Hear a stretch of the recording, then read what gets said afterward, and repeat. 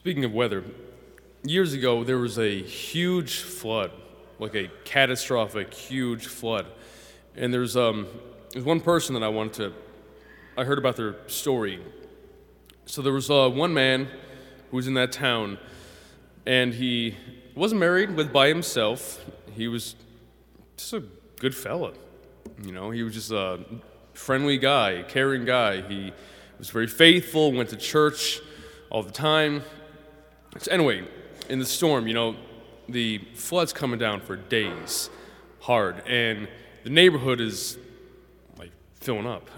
So people are escaping. And it comes to a point where he literally has to crawl onto his roof and wait to be rescued. Hope for help. Hope for help, yeah. And he knows God saves, so he's praying, God, save me. And in the middle of his prayers, someone comes by. There's like a man in a rowboat, and he comes by and he says, jump in. And he says confidently, no, thank you, God will save me. And then about an hour later, he's still praying fervently, and a family in like a pontoon boat comes by his house, and in a hurry they said, jump in now, get in. And he's panicked, believe me, he's panicked at this point, but he says, no, thank you, God will save me. And 20 minutes later, a helicopter is looking for survivors. They spot him, and they pull over his house, and they throw a rope down, and they yell on the intercom, hurry, jump on. And this smart but faithful man says, no, God will save me. And mind you, at this point, the water's up to his chest. He's like clinging to the roof. He's almost being swept away. And he says, no, God will come. He will save me. And he died.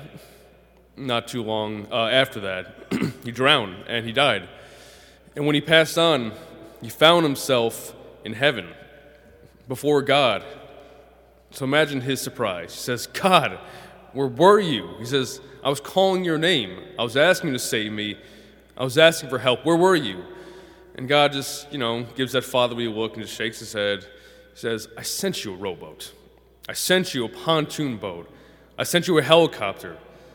What else did you expect? It's not a true story. I was waiting to see who would recognize it, and when I went on. It's a great story, though.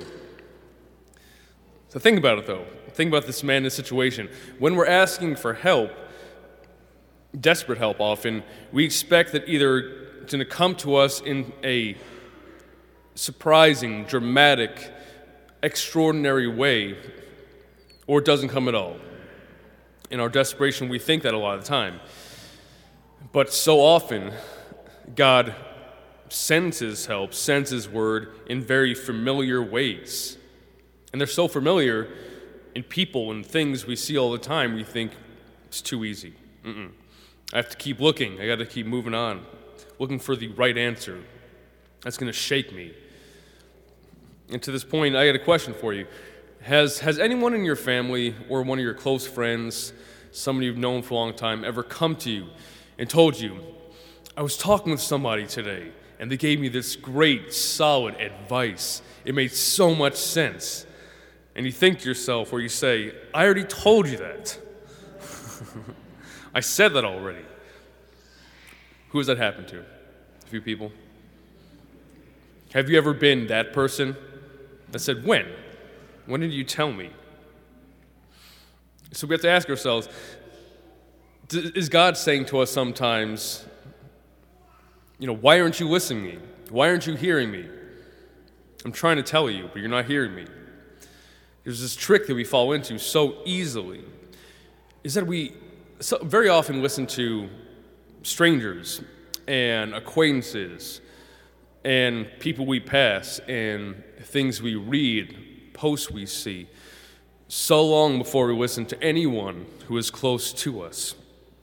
It happens a long time because we think, how can something new How can I get something new from someone so familiar to me? And remember that we hear this in the readings, that God speaks our language. He knows what we need to hear, and He knows how we need to hear it. So we have to be open to the when, the where, the how, the through whom that God wants to get His message across to us. And yeah, the message that Moses was saying, that he was relaying to the people, was much easier than maybe they were expecting. They're waiting desperately, they're exiles, right? They're waiting desperately, or they're waiting for leadership, rather. So they're hoping, God, lead us, save us, take care of us. And God assures them. He says, yes, I will send you someone prophetic, someone among you.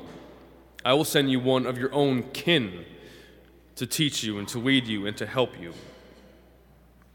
So in the same way, God assures us, calm down. I will give you what you need when you need it, and I will speak my word to you through whomever I choose in that moment. And that's the great thing about God, is that through Jesus, God became a person, right? The great thing about God is that He can, and He often can surprise us through people and events that we are so familiar with and see all the time. And those we know best often are kin. Good word. So His answers come. Well, where we don't expect it, because He's God and we're not, right? So family, familiar, there's a correlation there. And St. Paul reminds us, going on this today, in a very dramatic way, he reminds us the proper and best way to live out our calling as brothers, sisters, as daughters, nieces, nephews, spouses, as family. He says if we only make our marriage or our family or relationships about them, we can get caught up. If we only do what we do to please them, it's possible that we could get misguided in it. We can get caught up in the feeling or just what we see rather than what God is seeing or trying to show us. And if so, we might tell the people that we love only what they want to hear. Or we might not say what we feel they need to hear. And on the flip side, if it's just about us and them, we might tell the people that we know what we want them to understand. We tell them what we want them to hear, rather than taking the time and listening to God for what they need, or exactly what we need to say. So how do we find our way? How do we please God? If nothing else, the starting point needs to be love for them, not our own feeling. Because if it comes from a place of love, that's how God operates, and He will get the message across. And He'll take care of business. So I would say that when someone close to us, a good friend, a family member, whoever, someone we've known for a long time, if they try to tell us something, like the Psalm says, if you hear God's voice, harden not your hearts. If someone tries to say something important, before we put up that wall of familiarity, and close our ears, just breathe for a second and listen. Is this something that God is trying to tell me now, in front of me?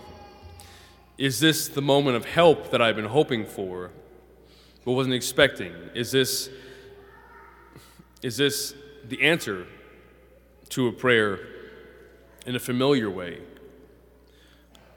Is this that rowboat that's coming across our face? Is this that pontoon boat that we're not expecting? Is this that rope from the sky that God is sending? So just trust that in one way or another, God will send the help we need. Keep our eyes open and our ears open.